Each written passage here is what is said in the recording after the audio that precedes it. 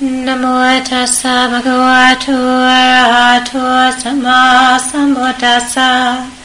Namo tassa bhagavato arahato sammasambuddhassa. Namo tassa bhagavato arahato sammasambuddhassa. Buddhang dhammang sanghang namasami.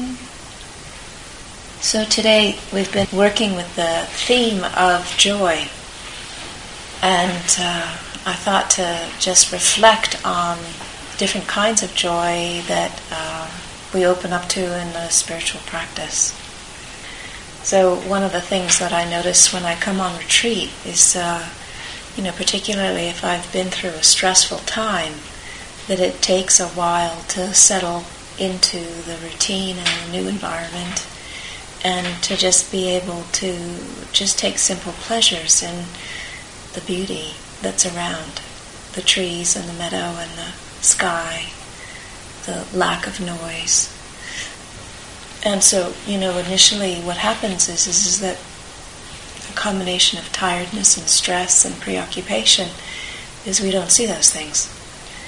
And so when we come on retreat, then there's some settling in that takes place, and then some of the stress begins to be seen and to be dissipated, and there's more ability to be with the simple beauty of nature, or the flavors of the food, or the color and the freshness of the food, or to see the horses and see the steam coming out of their breath, and see the white snow against their dark coats, thick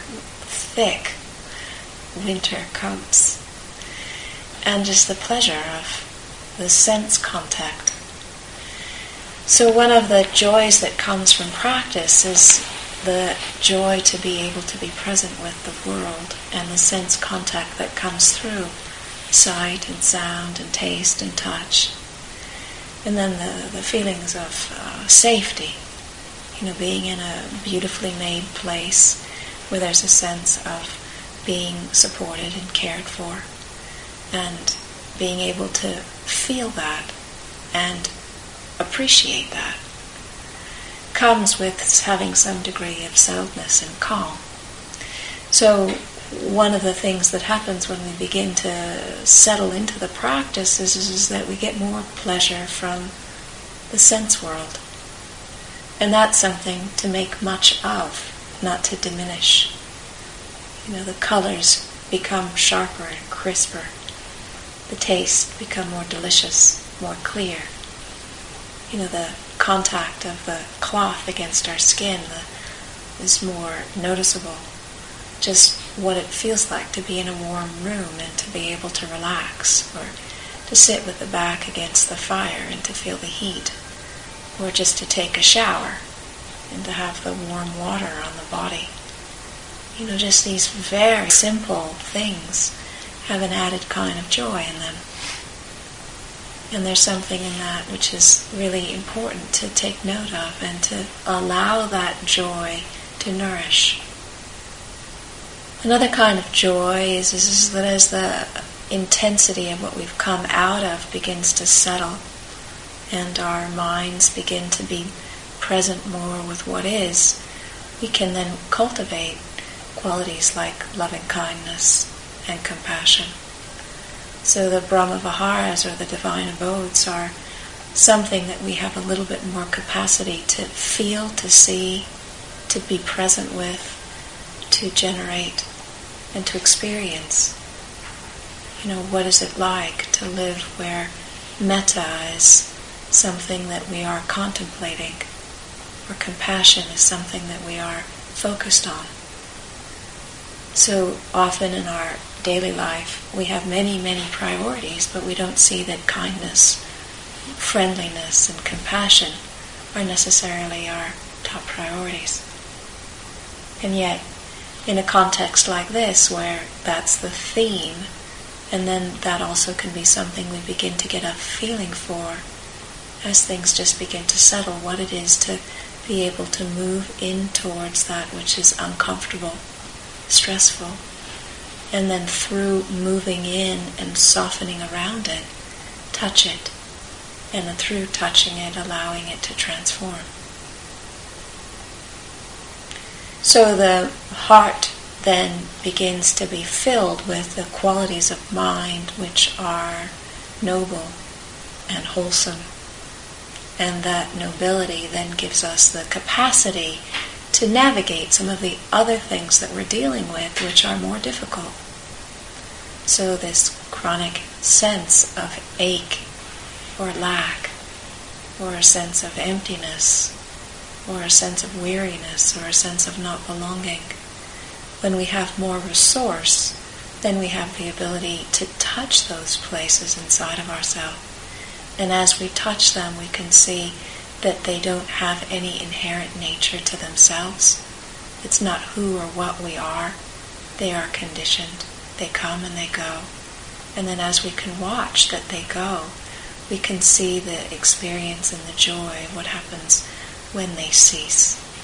The stuff that sometimes feels like wallpaper, we can get glimpses of no wallpaper. It's not there. So this kind of socked in fog of a sense of lack or not okayness can shift, and we can feel quite okay. We can feel quite content or quite at peace or quite safe or quite a sense of belonging. And so the absence of the negative then gives rise to another kind of contentment, where we recognize that some of these things that have a deep-seated habitual association in the mind are in fact just conditioned. And when we see them as just being conditioned, then in that moment they have less power over us to grab and to condition and to define ourselves by the things that we seem to feel or relate to in such a strong and habitual way. So there's a contentment that comes when we get some leverage with some of this stuff which seems to be like the wallpaper or the white noise that we're having to navigate through years of our life. And just watching it as another condition which comes and goes. And seeing the kind of space that opens up when it begins to fade. Where we have a glimmer of an opening. Where we have some sense of, yes, I know what kindness is. I know what compassion is. Joy might be a bit out of my reach, but I can see that kindness was out of my reach before, and so I can see that joy would maybe not be so far out of my reach in the distant future. So then there becomes a sense of, a perspective that the path actually has fruit. And the fruit is this sense of ease and well-being that we can experience. And so as we have a somatic experience of ease and well-being, then our body has some memory of what that feels like. So we have some sense of contrast between ease and well-being and stress and uptightness and contraction. And so when we're feeling stressed and uptight and contracted, we can know, this is stress. This is contraction. This is uptightness. And it's not always there. It comes and it goes. And then when we can feel the ease and the relaxation and the contentment, we have some basis for knowing what that feels like. What the body feels like, what the breath feels like. What it feels like to be able to manage complexity and not feel overwhelmed. Because one has some ground. So last night we were talking about the different faces of suffering and the different ways or the tools to navigate it. And certainly one of the things that causes stress is change. And yet when we have a resource, when we have a sense of ease and well-being as a kind of resource, then when things change, we have some capacity to navigate the stress that comes as a result. And there's a kind of confidence that arises when we have the ability to navigate the things that arise. And that confidence then supports more ease, more relaxation. And as we have that sense of ease and relaxation, then we're able to do this difficult work of looking at some of the conditioned habits that we have, some of the views and the beliefs that we hold about ourselves, and begin to see what's useful and what's no longer useful. It's kind of like a house cleaning of the heart. And as we look at this house cleaning of the heart, we have then the ability to make discernment about what stays and what goes, what needs to be recycled and what needs to be burned, and what needs to be buried, what no longer is useful. So it's not anyone's fault that these things are there, but it is each of our responsibility to attend to them in ways which is now responsive and congruent with where we're at right now. So that with this ease and well-being, it gives us some leverage on our whole emotional territory. And in our own emotional territory, it gives us some capacity to look at our relationships and to also see where is there room for house cleaning. What are the kind of patterns in our relationships which support ease and well-being and contentment? And what supports dependency or distortion or some kind of wrong view or clinging? And very gradually and very kindly and with a lot of respect, we can begin to move towards that which is wholesome and leave aside that which is no longer wholesome or which is unwholesome. These horses that are down the road and across the street, it was just really delightful for me to meet them the other day and to see their loveliness and their friendliness and to put my hands in their nice thick coats and to have their share breath. It's very sweet to share the breath of a horse. And just to be in the presence of this very, very large being and to feel their friendliness. The shared space between us. So there's enormous beauty and pleasure that can be found in the sense world, made much of and cultivated. And there's a lot of beauty and pleasure to be found in cultivating a heart which inclines towards goodness, towards that which is noble, towards that which is kind and friendly and compassionate and joyful. But there's another kind of joy that comes when we have a deep understanding about the practice, when we see that all things that arise have in their nature to change. There isn't anything that's inherently lasting or inherently satisfying in anything in the world. I remember when I was on my first trip to Thailand, I went to a monastery that Ajahn Buddhadasa created. And unusual for a forest monastery, he had a whole building that was devoted to art. And the art was expressions of Dhamma, different expressions of the truth, portrayed in pictures. And one of the pictures that really caught my attention was this picture of Potai. Potai is the fat-bellied monk that people sometimes think is the fat Buddha, but it's not a Buddha. And Potai has this wonderful expression of joy, and he's lifting his hands up to the sky in kind of celebration.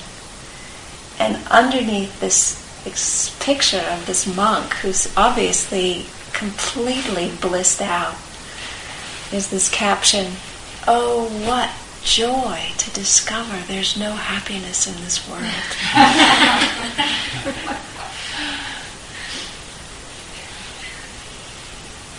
And so when we no longer are trying to seek happiness and stability in that which cannot possibly bring lasting happiness and be stable, there's a certain kind of freedom that comes, a kind of peace that comes.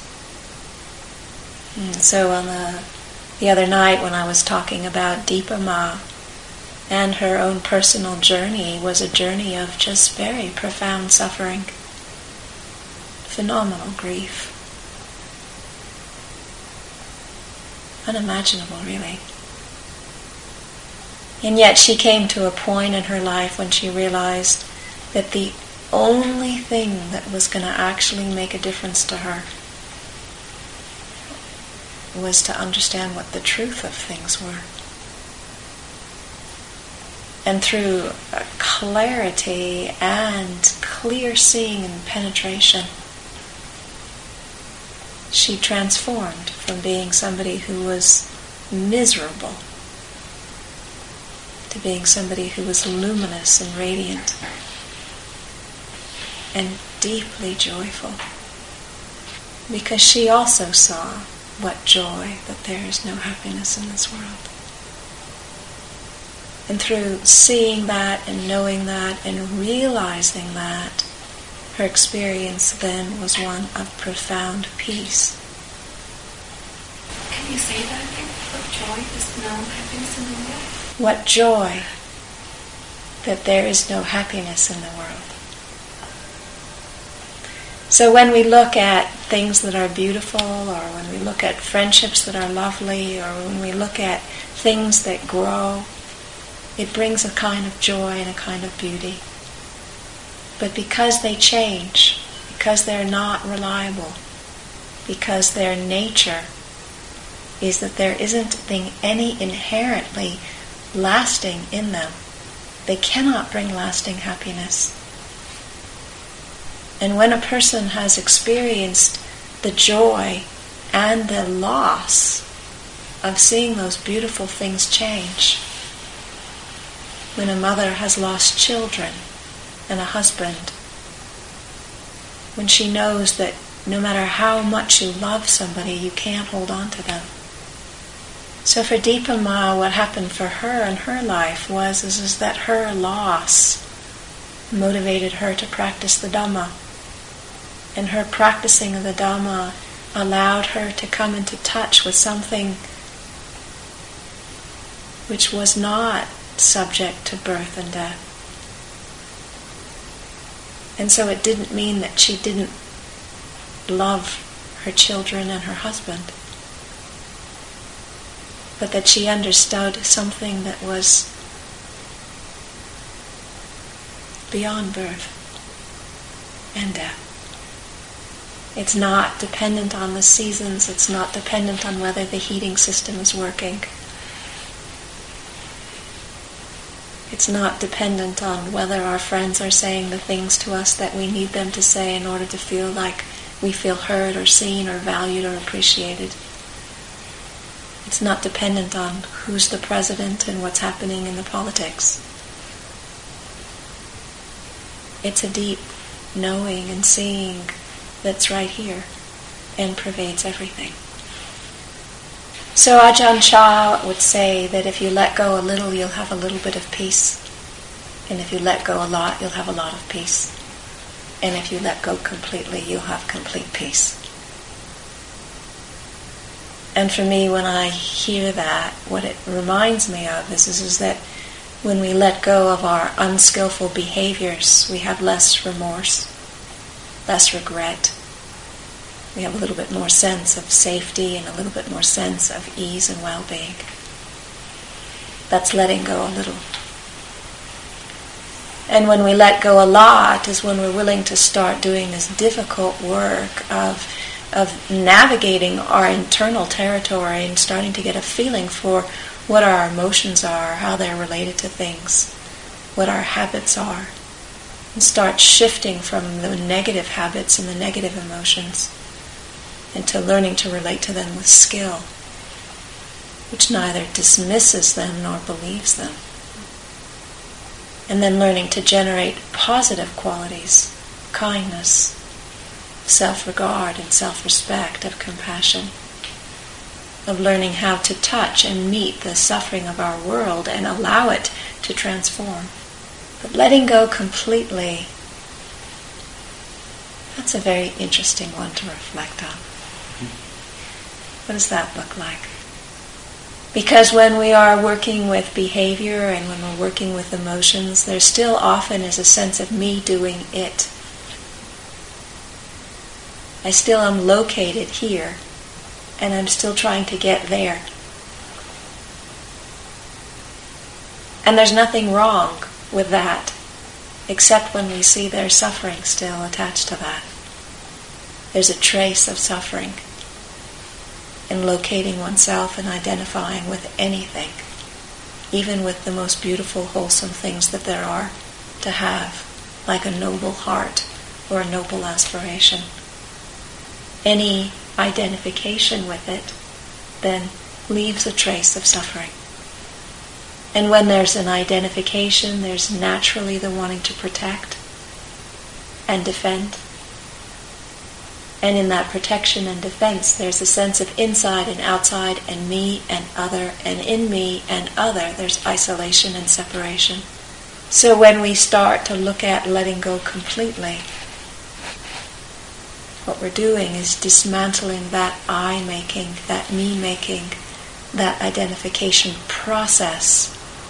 Not the thing that we're identified with, but the process of identification itself.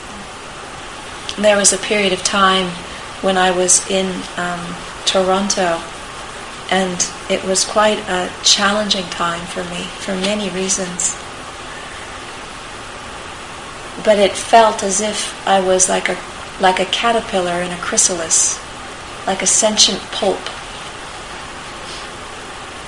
And there wasn't much that I could locate myself in, in terms of community or belief, or even there were things about my own body that I couldn't quite grab hold of and say, yeah, this is it, and this is me, and this is solid, and I know this to be true. So there was no place to locate myself. And it was deeply unsettling, profoundly unsettling. And yet there was the intuition and the sensibility, as well as the knowledge that there was nothing I could do to prevent this from happening. This is what was happening. That just supported the willingness to engage in that and see what happened.